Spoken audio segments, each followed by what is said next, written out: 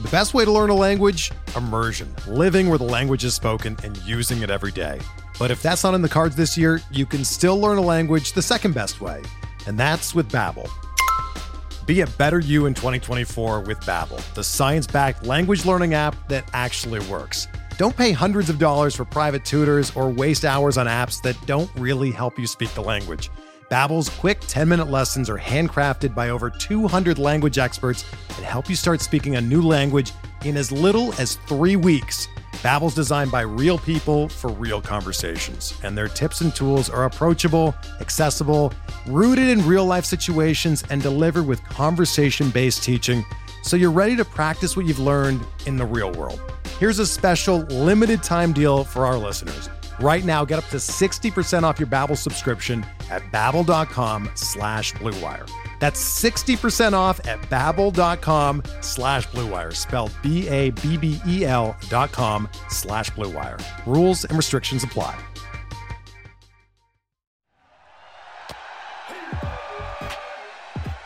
You're listening to Wins Above Fantasy, part of the Pitcher List Podcast Network, with Van Burnett and Steve Gesuele. Welcome back, everybody. It is Wins Above Fantasy, episode 83. Today is Thursday, January 5th, and we got a little bonus episode from Wins Above Fantasy. I'm Van Burnett, joined as always by Steve Gesuele. You guys can follow us on Twitter at WinsAbovePod. I am at Van_verified, and Steve is at Stav8818. We're talking early ADP takeaways, Steve, kind of nitpicking some potential risers and fallers. Going to be a lot of fun. I know we got tagged in to basically pinch hit this week, but couldn't be more happy to jump on and get in a little back-to-back weeks with you, man. Yeah, I think it's fitting. It's kind of like our podcast spring training, right? Like we're starting to ramp up, or stretch out and up the innings and things like that. I know you jumped in an NFB 50 with I think Adam or Yancey. Yancey, yeah, I missed that. Nice. I missed Adam's league, but yeah, I'm officially in my first league. I just gotta have the draft next. My first official draft of this season starts today, as this comes out on the 5th. The On the Wire Listener League with Adam Howe. So that's exciting. We're in the early stages of our minor league draft for that dynasty startup that we talked about. So I think it's fitting that we stepped in and did a back-to-back week back on a weekly episode to kind of get back in the swing of things, especially now that draft season's kind of kicking off.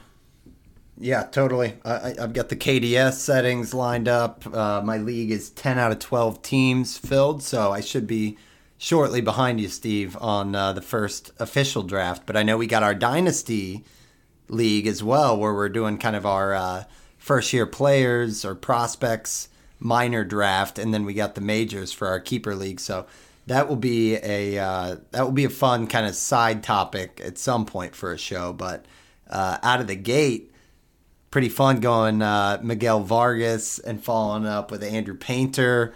I know you're feeling good about the pop in the draft room on that, Steve. Oh, yeah. Talked about that a lot and definitely got that feeling when, there was 5 other guys that jumped in and said, oh, nice pick. I would have went Painter there. Oh, man, can't believe that those two just went. So, if anything, that's a success, and that was fun. But I mean, we're going to talk about him on the show, but not only for dynasty purposes, but I think Andrew Painter could be really useful and a sneaky sleeper pick for redraft in 2023. But that's just a little teaser. We can get into that now. I know you've talked a bunch about Miguel Vargas, how excited you are for there. So I think we got, not only good prospects, I think the stipulation was that they had 150 plate appearances or at bats, just because Fantrack doesn't track plate appearances, oddly enough. So Vaughn Grisham was a nice little sneak in there because I think most people just didn't think he was eligible. So mid-second round, nice little pick there by former guest of the pod, Grant Washburn, or friend of the pod. He was on an episode of Wins Above Fantasy back in the day. To snag Vaughn Grisham there because he got under the at-bats threshold. If it was plate appearances, he would not have qualified. That's how close he came, which is crazy and a sharp pick by him. But a long-winded tangent of saying I think that we got two guys that even though they're minors eligible, I think they could be helpful to a win now team, which I think is kind of the sweet spot that you want to hit in most dynasty drafts, especially for startups. But really, really excited that we were able to snag those two players on our first official WAF dynasty team. Oh, yeah. It's always great to have the proximity play. And, Grant Washburn, shout out on that. That was savvy, Grant. We're today talking about ADP, but a little bit more on the redraft side where – it's at this state where you start seeing risers and fallers out there on Twitter. Again, we know that drafts are kicking off. But Steve, before we get into the names, because we'll get into plenty of the names, let's start high level, talk about kind of the drafts that have happened so far, and then we'll get into some early takeaways. But overall, just give us a rundown, Steve, because at this point in the season, you kind of have different makeups of drafts based on the NFBC, different formats. I know, we typically like the best balls instead of mock drafts because you basically just draft your team and hold the players, and there's a little bit less management and monitoring that you have to do all year. It's a fun way to just kind of get some investments out there, start figuring out who your guys are, all that good stuff. But this year, I feel like I'm hearing so much about the Gladiator format. So talk about kind of the drafts that have been made up this year and also some of these formats out there. Before getting into that, this is not really a breakdown of the drafts or anything. It's just a nice little nugget. But there's this new, on the ADP section of NFBC, you could actually have a draft board of... I was wondering about that, dude, because you linked that, and I was like, this is a nice little view. I went to the ADP, and I clicked on that, and I'm like, wow, this is definitely new. This is awesome. I know we sort of get on NFBC because their app takes about, a half an inning to load sometimes. Desktop friendly. Yes, for sure. But this is an awesome little thing that they came out with, and you can see a nice draft board with all the color-coded stickers, and it's just a cool way of looking at ADP, especially, if you're looking like round by round. That's they have that way to look at it. It's tough. It's like, okay, this is it's hard to sometimes do the math in your head like quickly. You're like, what is ADP 75? Like you could see it like right now. Oh, that's okay. In a 12-team league, that's the beginning of the seventh round.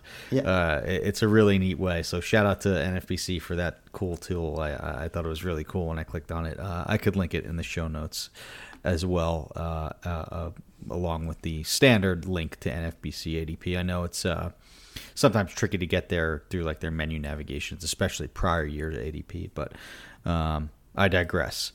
And I think this is just an important thing to note too.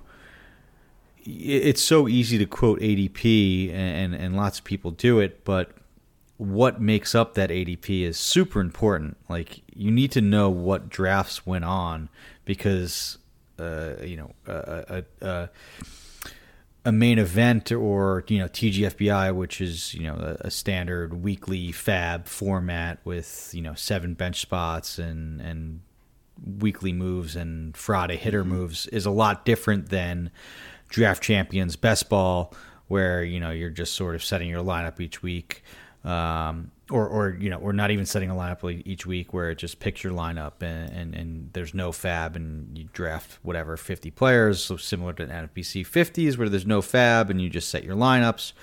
But there are roster moves, so all of these formats are important to consider, right? Like there's only been 2 online. I think those are online championships. Correct me if I'm wrong. There's been 5 cut lines, which is kind of the hybrid. best ball with those 2 fab period moves, what Raz Slam mimics itself off of. I know we've done a few cut lines before. I love cut lines. I'm not very good at them, but I do love them because it's that nice, okay, hey, it's only 2 fab periods, and then you don't have to set your lineup.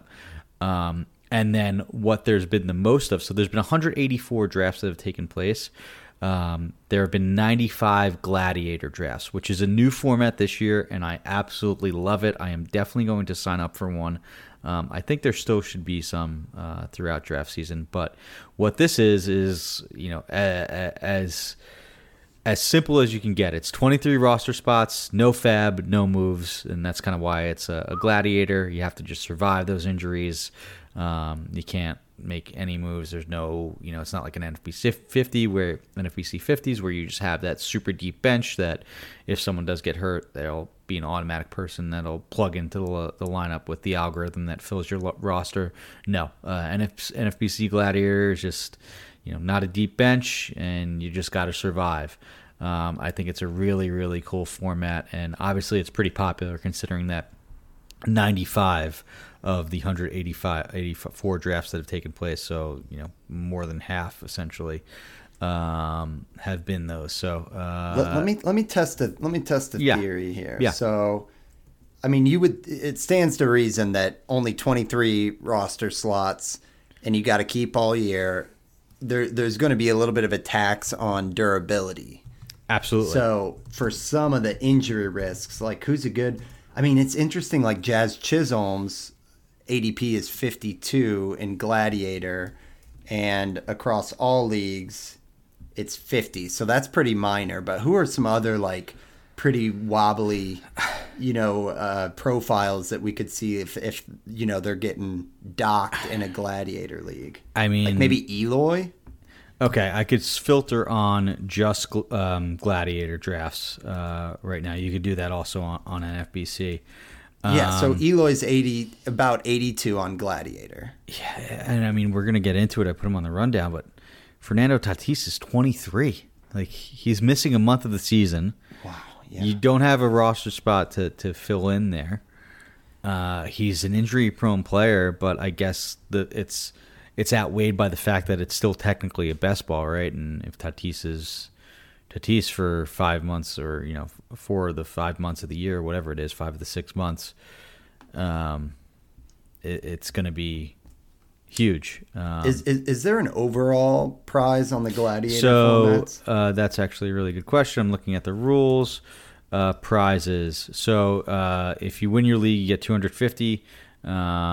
If you come in second, you get 125, and yes, there is an overall, which also plays into the Fernando Tatis. That also is a big thing to consider with drafts. Leagues with overall, you're going to take more risk to try and go for that overall prize.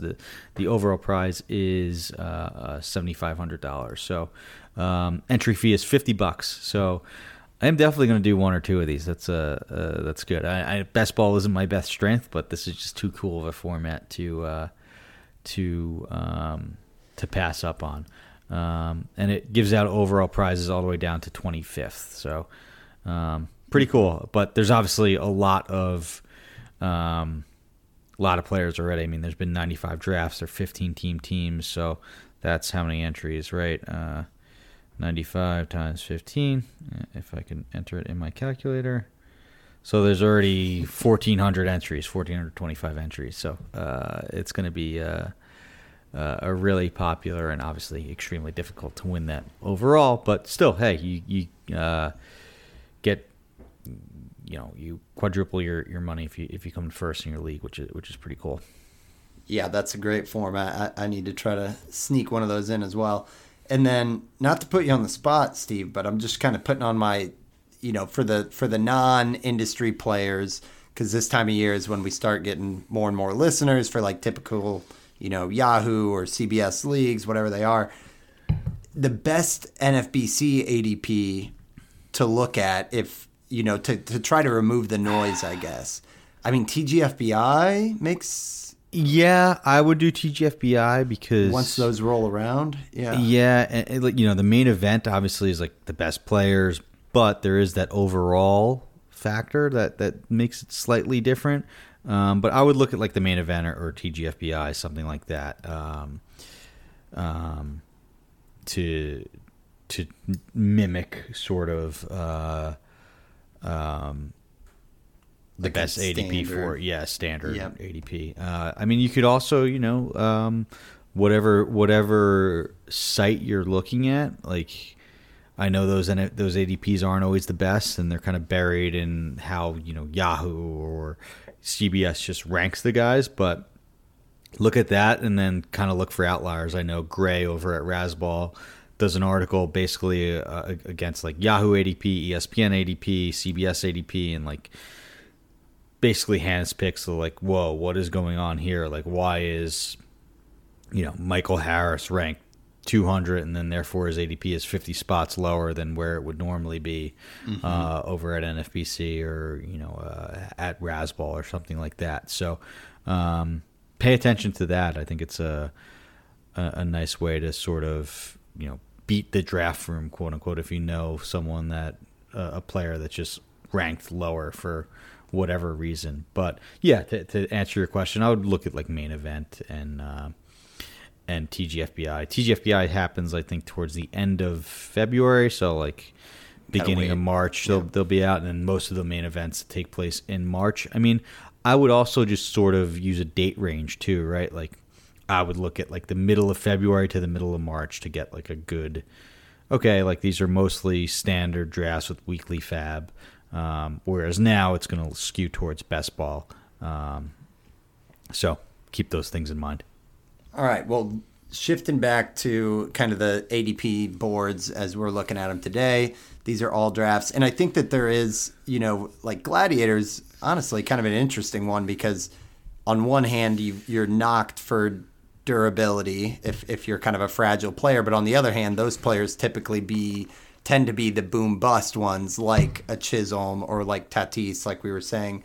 But looking at all drafts right now, just the high-level takeaways, I mean, certainly compared to our pitcherless mock draft, Steve, where, it's a mock. We wanted to draft guys that we were excited talking about.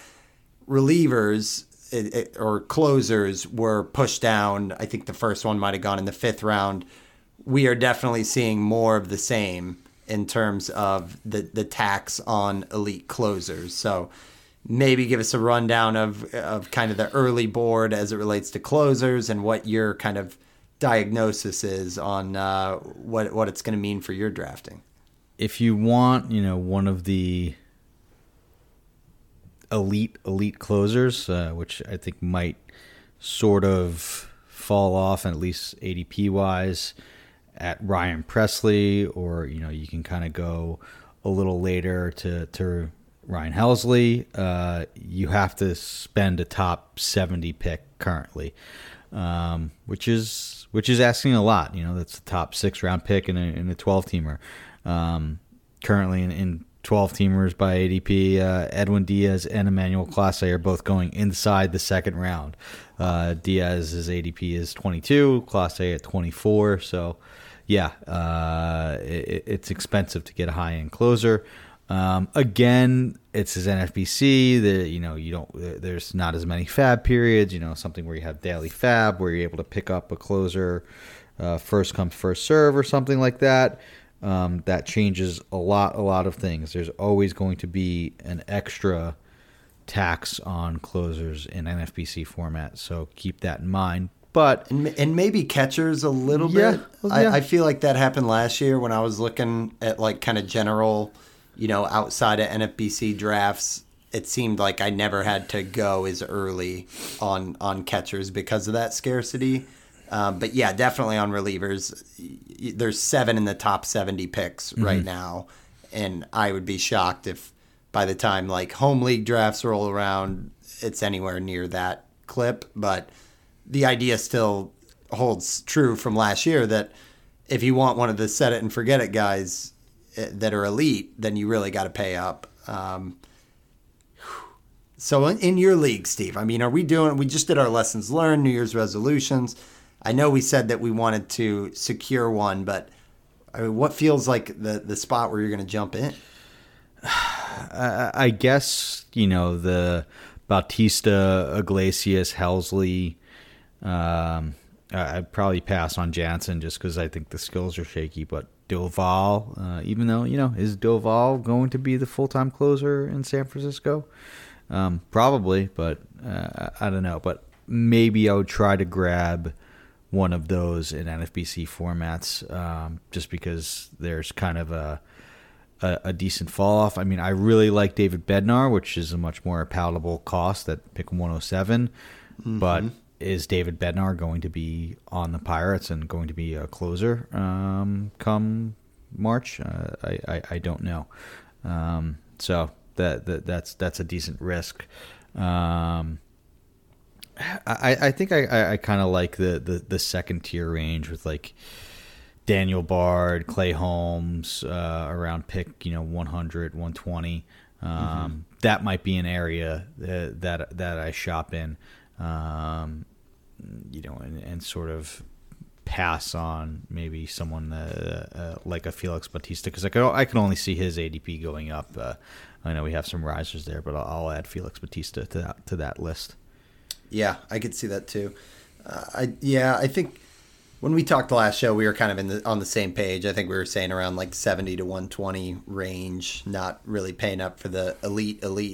So, I think that makes sense. And those guys, Clase and Diaz, leaping into the second round have, consequently pushed some top bats out of the second round, which we'll talk about as well a little bit later. But first, we are going to take a quick ad break, and we'll be right back. All right. So, Steve, any more takeaways? I mean, I know we're always looking at the SP landscape. How are you feeling about kind of the SP shy top of the draft this year, and just pitchers in general? It's interesting. There's not a pitcher being taken until pick 16 at Corbin Burns. Garrett Cole is right behind him. But it seems like the run for starters happens a little bit after that, from like round 3 to round 6, 7 in a 12-teamer. So from like pick 30 to 80, most of the SP1s, quote unquote, go. And I think this year I'm going to want to get one of those back end SP1s from like there's so many anywhere from like Rodon to Alek Manoah. Like, count me in on any of those guys as my first pitcher. Or Rodon, for reference, is at pick 53, and Manoah is at pick 68. So, and guys in there are like Julio Urias, Zach Wheeler, Max Scherzer, Shane Bieber, Luis Castillo, Max Fried, Kevin Gausman. Those guys, they're back end SP1s, but those are bona fide SP1s. So I like that. And then there's another really, really nice run from like pick 80 to 120 where totally. I think I might try and double tap and identify those guys that are being drafted as SP2 3s that I think could be SP1s, like George Kirby at 105, even like Luis Severino, Nestor Cortez at 118, 120. Those are really, really good values, and I like a lot of names there. So if this holds, and I think it should, maybe, it's more of a general range, so some names might come in and out of there, but it seems like those might be the SP clusters, and that's kind of where I want to shop. Back end SP1s, and then load up on these high upside guys being drafted SP2, 3s, and try to pick a few winners out of there. Yeah, I could really see myself doing a double tap between that same batch you're talking about, where I could see myself with like a Gausman Christian Javier combo, which would have to be back-to-back picks, or the more I'm spending time with Manoah, the more I'm kind of warming up to that ADP that's kind of higher than some of his stuff was last year. I know he's kind of a volume workhorse, and the Ks should kind of tick back up. But I could see like a Manoah Musgrove or a Gausman Javier. Like, I really like kind of that back-to-back. And then, we're both on the record saying we like McKenzie Tyler Glasnow's right there. So yeah, I think I'll probably skip on that first group because there's not necessarily the elite. And honestly, I'm kind of surprised that Garrett Cole and Corbin Burnes are getting a little separation now.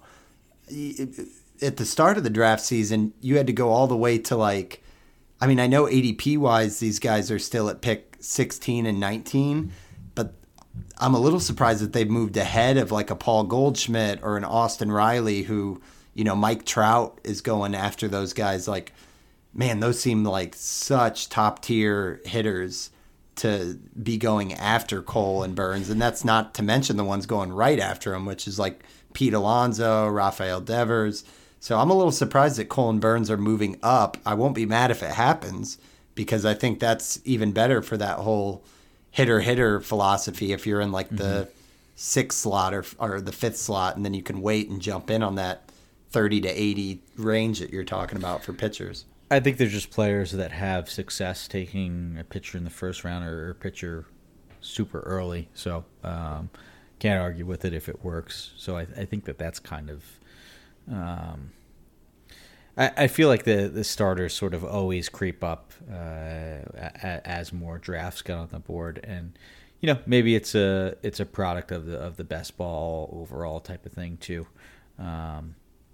For ADP with pitchers, but I think I could see Burnes creeping up to the back end of the first round as we get into full-fledged draft season.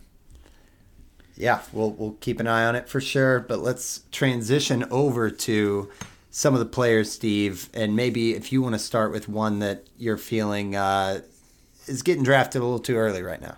I talked about it last week, so not to beat a dead horse, but I just cannot believe Bobby Witt Jr. is going with the seventh overall pick. I think it's a product of round numbers, it's a round number syndrome. It was 20 homers, 30 steals, which are amazing, but he was essentially league average with the bat, like I said, a 99 WRC plus, a 722 slug. I just, no matter how many steals a guy gets, I do not feel comfortable. I don't want a guy in the first round that has a low 800 OPS. I want that to be closer to 900. Just because, with that comes extra base hits and RBIs and homers and runs. For a guy to have a 722 OPS, you need to ask a lot to happen with the bat for him to justify the seventh overall pick. And, Bobby Witt Jr. is easily a guy that can make me eat my words and look foolish. And, he might be he has the potential to go 1-1 next year, right? He could be that good. That's how talented he is. I loved him coming up. I stashed him in a league where he didn't come up in 2021, but, felt the upside justified that even to hold him all year. But I think the peak might be a little bit further away, just kind of like the Kansas City Royals team as a whole. I like it in 2 to 3 years, but I don't know if I'll let someone else reap the benefits if Witt is that top first round talent. I'm going to pass there at pick 7. I couldn't pass on Soto or Betts or Alvarez or even Vlad Jr. At pick 7 to hope that Witt takes that next step with the actual bat.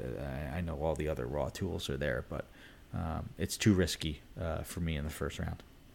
Yeah, no arguments for me. I mean, on the pitcher list player page, his X average is 236 underneath that 254, so looked even worse there. The hard contact is right around league average, a little bit higher. 8.5% barrel, solid, but maybe one bright spot is that he actually, even with the 30 steals, he got caught 7 times. So the intention to run 37 times with the bigger bases and everything, I mean, I could see him going berserk with the homer to fly ball rate was a little bit low. Maybe he's 23 homers, 37 not steals, a good park like to hit homers in. And that's I know, true. I don't think he has the raw power of like a Sal Perez, right? Like I know Witt definitely has like 30 homer power, but does he have like that 40 homer power? I know that came in a rabbit ball season, or not when the ball wasn't dead, at least the monster Salvador Perez year. So it's early though. It's early. I love Witt long term, just not at this price this year. Yep. And I think moving down the board, I mean, you brought up Fernando Tatis Jr. I think that's another really good one to call out. The fact that he's going to miss a month out of the gate. Once he's back, there's definitely questions about if he can stay on the field. He has not been kind of the image of durability. And yeah, overall, I mean, you can't argue with how much of a freak of nature he is when he's actually healthy and playing. So this one is kind of a head scratcher, but maybe like we discussed, this could look a lot different in kind of non-industry drafts because people might be swinging for the fences, if you will. And he had the motorcycle accident last year, right? And needed wrist surgery. And then once the suspension sort of was announced, he had shoulder surgery in early September. So since the last time Tatis has played, he's had a wrist surgery and shoulder surgery. On top of that, he is missing a month of the season because of the suspension. I think this is more risky than like the Bobby Witt Jr. pick. Like, past me would have been oozing at this upside. It's like, oh my gosh, like I have the chance to take Tatis at 20 overall. He was the first overall pick a year ago, or going to the drafts a year ago, whatever it was. This is just too risky in the early rounds for me with all of those factors. Again, like let someone else reap the benefits if they get 40 homers and 25 steals and from May to September for Tatis. Like, good for you, but I am not going to take that risk this early. Just not even with the suspensions. Like, the guy has had 2 major surgeries on his wrist and shoulder, like, which are super important things for hitting and hitting for power since the last time he's played. So just on that alone, I think it's hard to justify the spending a second-round pick on Fernando Tatis. So what's our over-under on games played with Tatis Jr.? I know it's a ridiculous game to attempt to play, but, I mean, are we thinking with all the injury risk, like where would you throw the dart? 115? So he automatically misses 30. Like 30. 30-ish, right? Or, well, I mean, there's an actual, I think it's like 28 games, right? Like, he misses 28. Sure. I think that's the number. So, I mean, with the wrist and the shoulder, they're going to want to give him some rest, and like they have, bigger playoff aspirations with all the money that they've spent and moves that they made, and like they have the lineup depth with Soto and Machado. Maybe he DHs though. Yeah, the DH is there definitely. And they want him to who knows, he might even be like a full-time outfielder come when he's back in late April, early May. I was going to say like 100. So like if he has 140 games just eligible to even play this year, or like 135 games, like you figure there's 5 of those that are like maintenance days. Like, is there one IL stint? And it's close to that, right? The reason I ask is because 2 major surgeries. Yeah, Steamer's got him at 125, which I think anybody would be happy with. And with the 125 is 37 homers, 20 steals, 92-94 on runs and RBIs, with a 283 average. Like, he is so good. He's like the new DeGrom of hitters. Yes. But I'm with you. It's too early. This is too early in the middle of the second round. But I'm kind of looking like, I think it'd be hard for me. like Marcus Simeon's going at 38. Like that starts to get into the range where I'd be pretty tempted. Of course, we're going to be watching how, physically how Tatis is, in the preseason and on Twitter and everything. This could shoot up if he's like has a monster spring training, right, and looks super healthy, and eases all of those concerns. Like even if he does have the April wash through the suspension, like people won't care if he looks the part. So yeah. Could be even costlier. Yeah, it's a good point, because can Tatis Jr. actually participate in spring training? I believe so. I think you can. I think that's right. Yeah, even with the suspension, it's just the regular season games. Okay, well, yeah, that will be one of the. And the there's top the World Baseball Classic too, right? I'm assuming he's going to play for that if he is healthy. I mean, I don't know. Like he had shoulder surgery in September, right? Like, is he even going to be healthy when he, like, is he healthy when he,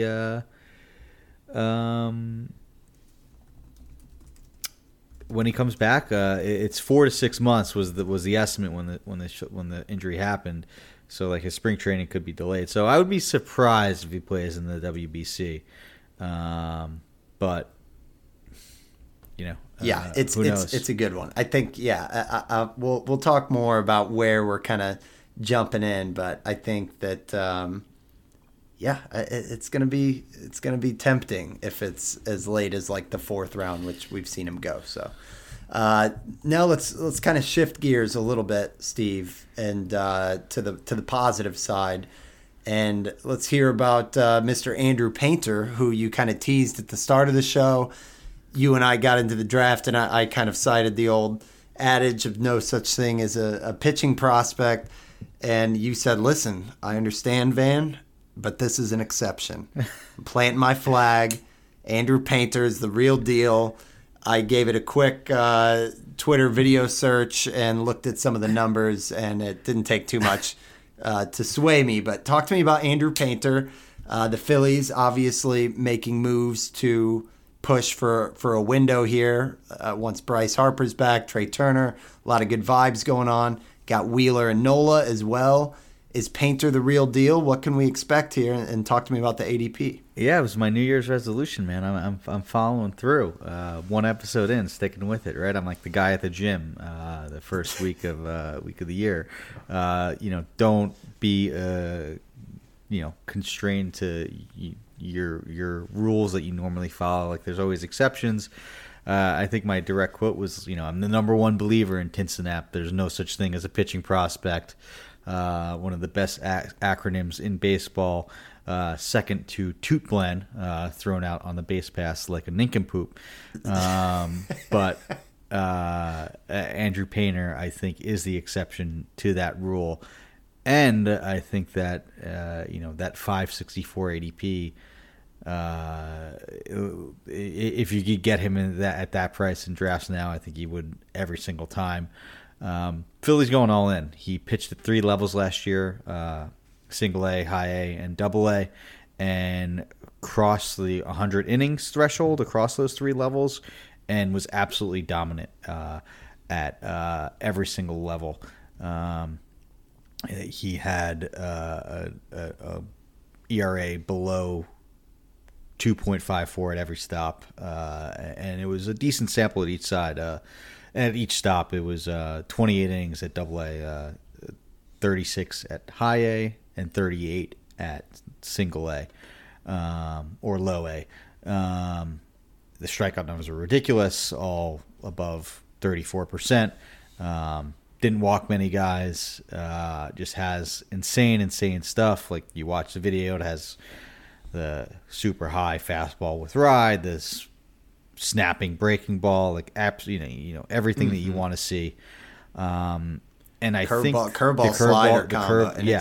He looks so smooth was one thing I noticed, Steve. And like, what's his height? He's 6'7". 6'7". Like he just looked. Yeah, like his mechanics did not look like jerky or anything. Yeah. And I think like as smooth as he was, it was like you feel a little bit better about the injury prospects. You know what I mean? When you're not seeing a guy like straining. So yeah, it's easy. It's easy stuff, right? For him, for a guy that's 6'7", or some of those guys could look awkward, like you said. Like, it's easy. Everything he does looks easy. And the ADP is kind of what you admit. So is this like maybe a best ball like 50 type of guy? Like, absolutely. I would be grabbing him in the back end of every single best ball that I do. If you do a best ball with me, please don't snipe me on Andrew Painter. But not a gladiator guy because of just the risks of a prospect. He can't be on a 23-man roster unless like it's announced soon that he has a good shot for the opening day rotation. Will make the opening day rotation, which I think will get chatter come spring, because like you said, like the Phillies are going all in, man. Like they have no reason. This guy got to 100 innings already last year. Bailey Falter blocking him. I know he had kind of good moments, but why waste those bullets, right? Like it's different with pitchers. Like you don't want those innings to go to waste in the minors. And from the looks of it, it looks like he could be ready. So. I've heard people, Steve, saying that it's almost a coin flip, or people who follow prospects very closely saying that it's a take your pick between like Grayson Rodriguez and Andrew Painter. So it's like that's where I'm wondering: is there any pitching prospect that's definitively better than him? I think some people are saying no, there's not. No, I think you can make an argument for him over Grayson. You might be in the minority, but I wouldn't necessarily disagree with you. Yeah, well, it's a really good one. Just kind of jumping around a little bit, I gotta check in on moving way up the draft board. I was a little surprised to see that Goldschmidt is down at almost pick 30 here. Same price where he was last year, sort of, right? Like, yeah, I have last year's up. Let me look it up. Yeah, and while you're looking that up, going to Goldie's player page on Pitcher List, 35 homers, 221 runs plus RBIs, 7 steals. I get that the guy is in his age 35 season, but he's pretty much hit 300, if not more. Last year he hit 317. He's hit 300 for 3 seasons in a row. And, man, there's just like this tax. Like, I really don't understand when you put him next to Freddie Freeman why Freeman's ADP would be at 15 and Goldie is double that when same position. And, Freeman had a low homer output last year. So I think there's just a little bit of that ageism, or if it's kind of the vanilla factor, or people thinking that he might get 3 steals and not 7 or 10. But I think I would be thrilled if I got Goldschmidt pick 4 of the 3rd round, I guess is what I'm trying to say. Yeah, he was pick 48 last year, so basically kind of bumped almost essentially around, right? Like 18 picks, in a 15 team that's close to it. It's close enough at least. So he's probably like top 5 by the player rate, Razzball player rater. Oh, for sure. Yeah, maybe that's a good draft. This, not that. With Freeman or even Vlad, essentially. If you want to say grab your first baseman and Goldschmidt a few rounds later and load up on like a slightly more scarce position like third base or something in the early rounds. So I think that's a good call too.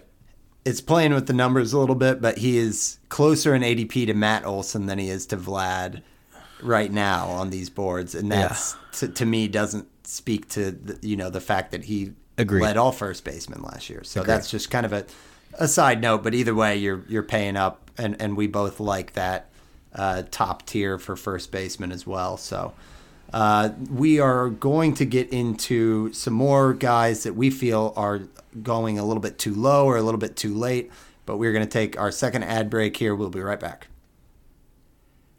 Okay, so Steve, I saw this one on the rundown and I was pleased. This was a name I threw out when I guested on the Triple Play podcast with David Mendelson and Art and those guys over there, but I was a little nervous to throw it out because I feel like there's some industry fatigue on Mr. Aaron Ashby with an ADP of 230. So Just tell me everything I want to hear about why you feel like Ashby is going too late.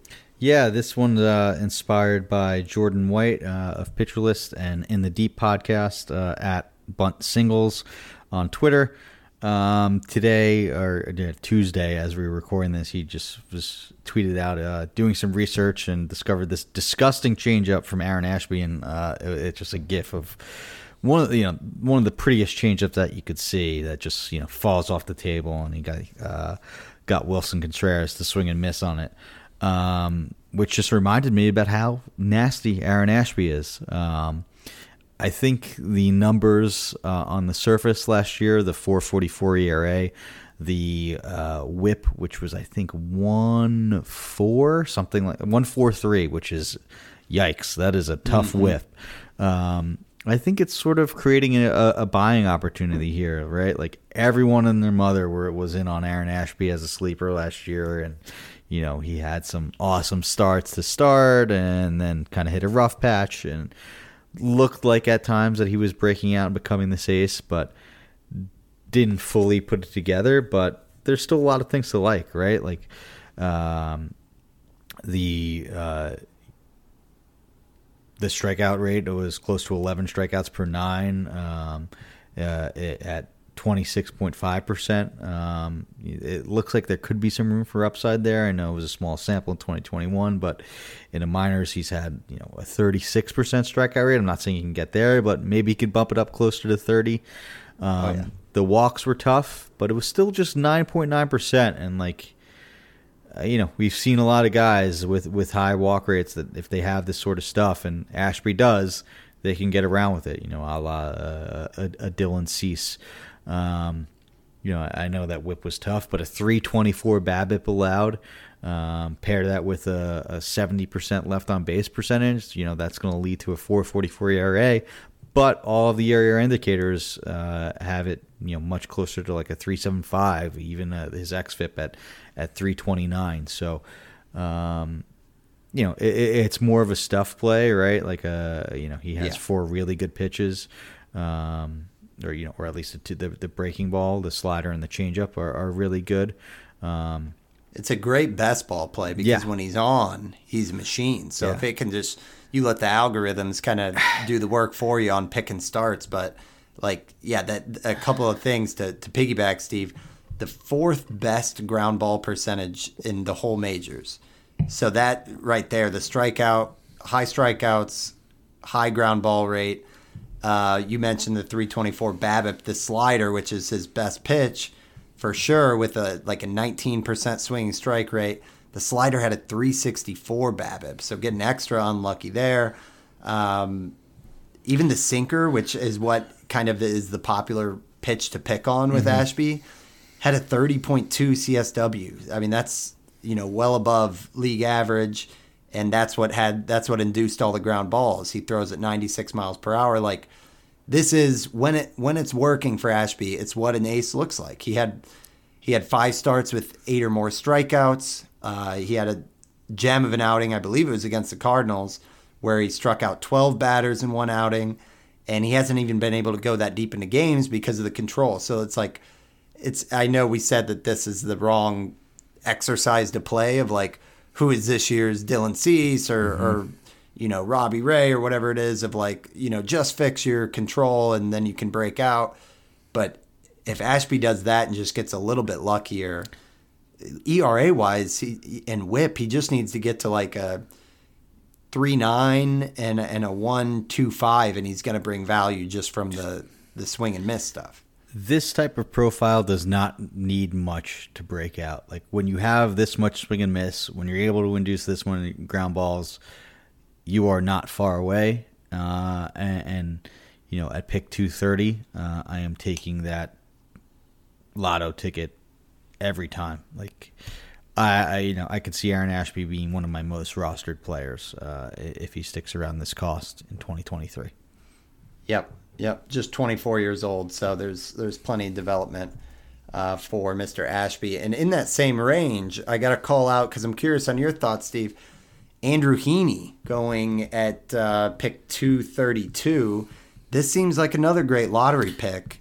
I know last year he had he started off good, and then he missed a lot of time with injury. But then when he came back, he basically put on just a lights out performance. I know it was with the Dodgers Magic, but 35.5% K rate and a 6.1% walk rate. He had the ratios that Ashby did not, with a 3.10 ERA and a 109 WHIP. He brought the slider back for the first time since 2016, and he used it 32% of the time. Like, this is, right now on his steamer projections, 140 innings, 162 Ks, a 3.57 ERA, and a 113 WHIP. If the only thing holding that down is the volume, that's not a bad bet in the 19th round to take off with the Rangers. And with the DeGrom on the side, it's like there could be some good clubhouse action going with that staff down there. And Texas has had some success. You don't think of them as, a team like Milwaukee or the Dodgers or, the Rays, where you just sort of perk up whenever you hear them sign a pitcher. But they've had some success, especially with these veteran guys. Like Lance Lynn had his breakout, or his late stage breakout with Texas. John Gray, just an example, last year was really, really good. So they do well with these veteran type pitchers. It's just the injury risk for me. Like that's the only difference, and why I'll probably have more Aaron Ashby, just because I think that he's a safer bet to throw more innings. I'm a firm believer of what Andrew Heaney did. I think the sweeper worked. He was great when he pitched last year for the Dodgers. He figured something out. It's just a matter of him having to stay on the field, which, I know that's a risk with every pitcher, but I'd bet on Ashby having some more innings than Heaney, just because of Heaney's history. Yeah, more innings for sure. It could be a sneaky kind of IL play to free up the roster. I don't hate it personally when I've got to move a guy to an IL, because it means I can go shop on the wire. That's fair. But yeah, I know what you're saying. And the hope for Ashby is that it's not so topsy-turvy, that either he has it or he doesn't, because that's, you witnessed my agony on that, Steve, between him and Rowdy Tellez. How many times? I feel like I was adding and dropping. Ashby was the bane of your existence last year. In our text chain, that was probably one of the most discussed player. Yeah, for sure. But I'm ready to get hurt again on Ashby. And yeah, Heaney, also very, very interesting there. Again, shout out to the pitcherless player pages, where you can look at, one of the things Nick Pollock cites the most is the high lock, which is the high location, which you want for fastballs, and then the low lock for breaking pitches, where it's the low location. And click of a button, you can see the league average. Heaney's high lock on his fastball, 58%. League average is 51%. So he's doing a great job of hitting high in the zone. And then with his sliders, a 72% low lock compared to league average 63%. So he is following the blueprint that you want there, the old Blake Snell blueprint, high heat and low breaking stuff. So I think, both of those I'm pretty interested on.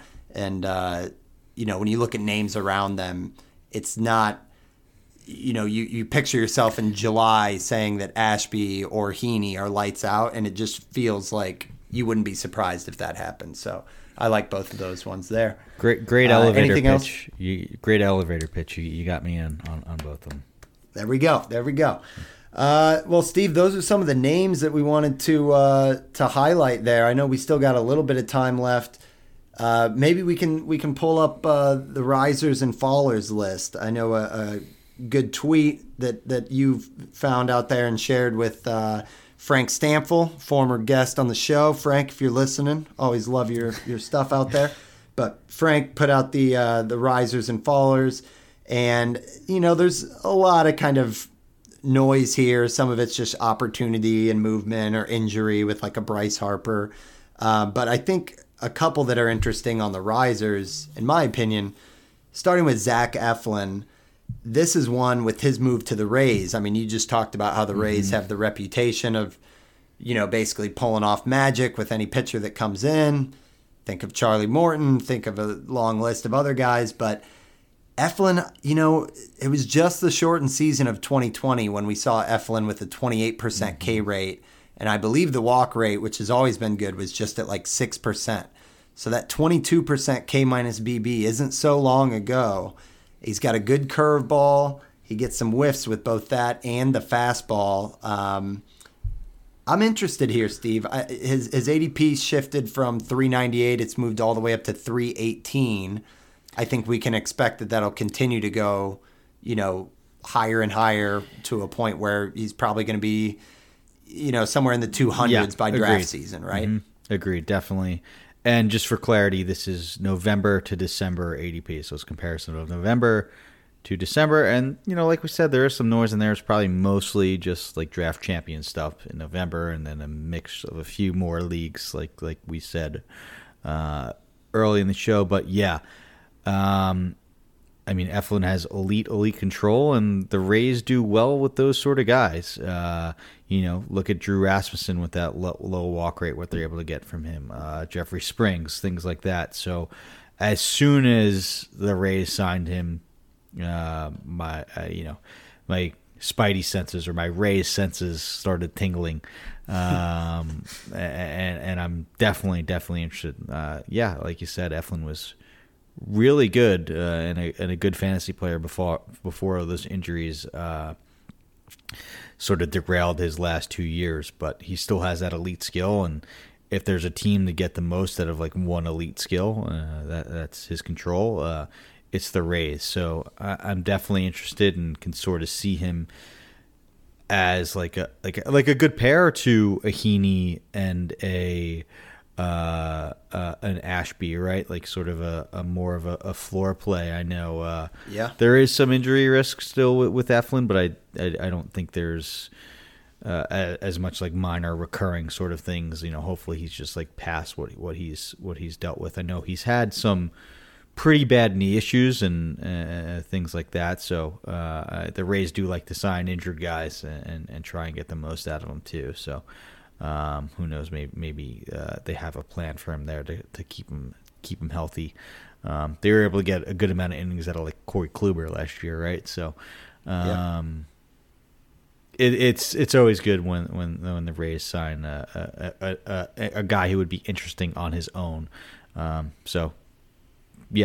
in on the rise for Eflin. And, other things on there, it's like, closers that sign that got a job, some prospects that are getting some hype, things like that. So, it's still some interesting takeaways. Shout out to Frank to putting together that list. And I'm sure we'll see some even cooler ADP market reports and risers and fallers as we get into the full swing of draft season. Absolutely. Give Frank a follow. If you're not following him, what are you guys doing? It's at Roto_Frank. And we'll be keeping an eye on more movers throughout the offseason. But Steve, I think that kind of wraps us up here. I know we got some exciting drafts ahead of us, and we'll probably be on the clock tomorrow morning. Do we want to give any spoilers, talk a little live chatter on who we're liking for our next prospect draft or minors draft guy here? Yeah, I guess because we could sort of do a little live workshop here. Like I know we're working off a nice list here, but because we're in no danger of actually getting sniped. No. I do want to save some names for we'll get a guest on prospect show that we will have coming up. But a guy that I definitely want to potentially snag on this turn is Endy Rodriguez of the Pirates. I know you sort of popped when I brought up his name in the chat, but and there was another tweet. I wish I saved it. I forget who it was by, but it basically just broke down his WRC plus and by age and for being as young as he is as age and basically being better than 30%, better than 30% better than league average. That was a hard one for me to come out. It's like almost impossible for him not to be a really good hitter with just the WRC pluses he's put up at his respective age to level. So he is a super exciting prospect.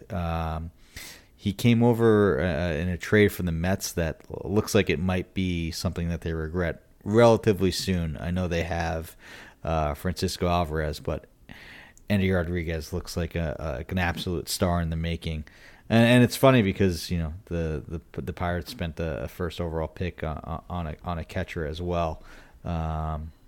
And it's kind of an eye roll that didn't they bring in Henry Davis Hedges? Yeah. So then they brought in Austin Hedges or something, and it's proximity wise. I know. Proximity wise, they'll probably be closer to when the Pirates are actually good, which who knows if they ever will be, but probably not this year. But I like an it, exciting man. prospect a catcher, nonetheless. Yeah. Okay, and the other one, and I got to shout Chris Welsh over at Prospect One. He's given great tidbits all the time on this stuff, but somebody that he is highly in on that really got my attention is Termarr Johnson, another Pirate. Are we going Pirate? We might be going Pirate, man. That's a bold move, but yeah, this guy just like 60 power, 60 hit. I think that his like OBP skills kind of play up in this league with our settings, so. Yeah, I think, Steve, we might, since we got the swing pick, we might be falling into a habit of, basically going Steve and Van each take one. But I like it. Termarr is 18 years old, so you talk about proximity, and he's a little guy at 5'7", but yeah, that future projection of 60-60 on hit and power is very tempting, and man, I think baseball's about ready for the Pirates to have a team that isn't a complete laugh on the diamond. So, even as a Cardinals fan, it's like, come on, Roansy got us thinking, and now it's like they're they're compiling the prospects correctly. At least there's a lot of exciting guys. Obviously, he's not technically truly a prospect, but one of the most exciting guys in the majors is on their team already in O'Neal Cruz. So yes, there's a lot of fun stuff that is happening and will happen in Pittsburgh with the farm system they've built there. Okay, well, who would have thought we'd end on Pirate, but that is it, folks. Episode 83, Wins Above Fantasy, a little bonus pod. Thank you guys for tuning in. As always, you guys can find us every other week, so we will be back on next Friday. And yeah, we're gonna look to have kind of a prospects dedicated episode and hopefully get a guest on. So we gotta figure that out, Steve. But it should be some good times ahead here. Yeah. A prospect for redraft leagues for clarity. So just guys, like my boy Andrew Painter there, that we'll definitely talk about on that show. For sure. So looking forward to that. So thanks, guys, for tuning in. If you made it this far, we would really appreciate if you guys go out and subscribe, leave us a rating, review on Apple, Spotify, wherever you guys listen. But as a reminder, you can follow us on Twitter at WinsAbovePod. I am at Van_verified, and Steve is at Stav8818. Wins Above Fantasy, episode 83. Thanks for tuning in, guys. Thanks for listening, guys. Happy official start of draft season. And Happy New Year, too. And Happy New Year, too. Yeah. The draft season's more important. Less important. Yeah, exactly. Later.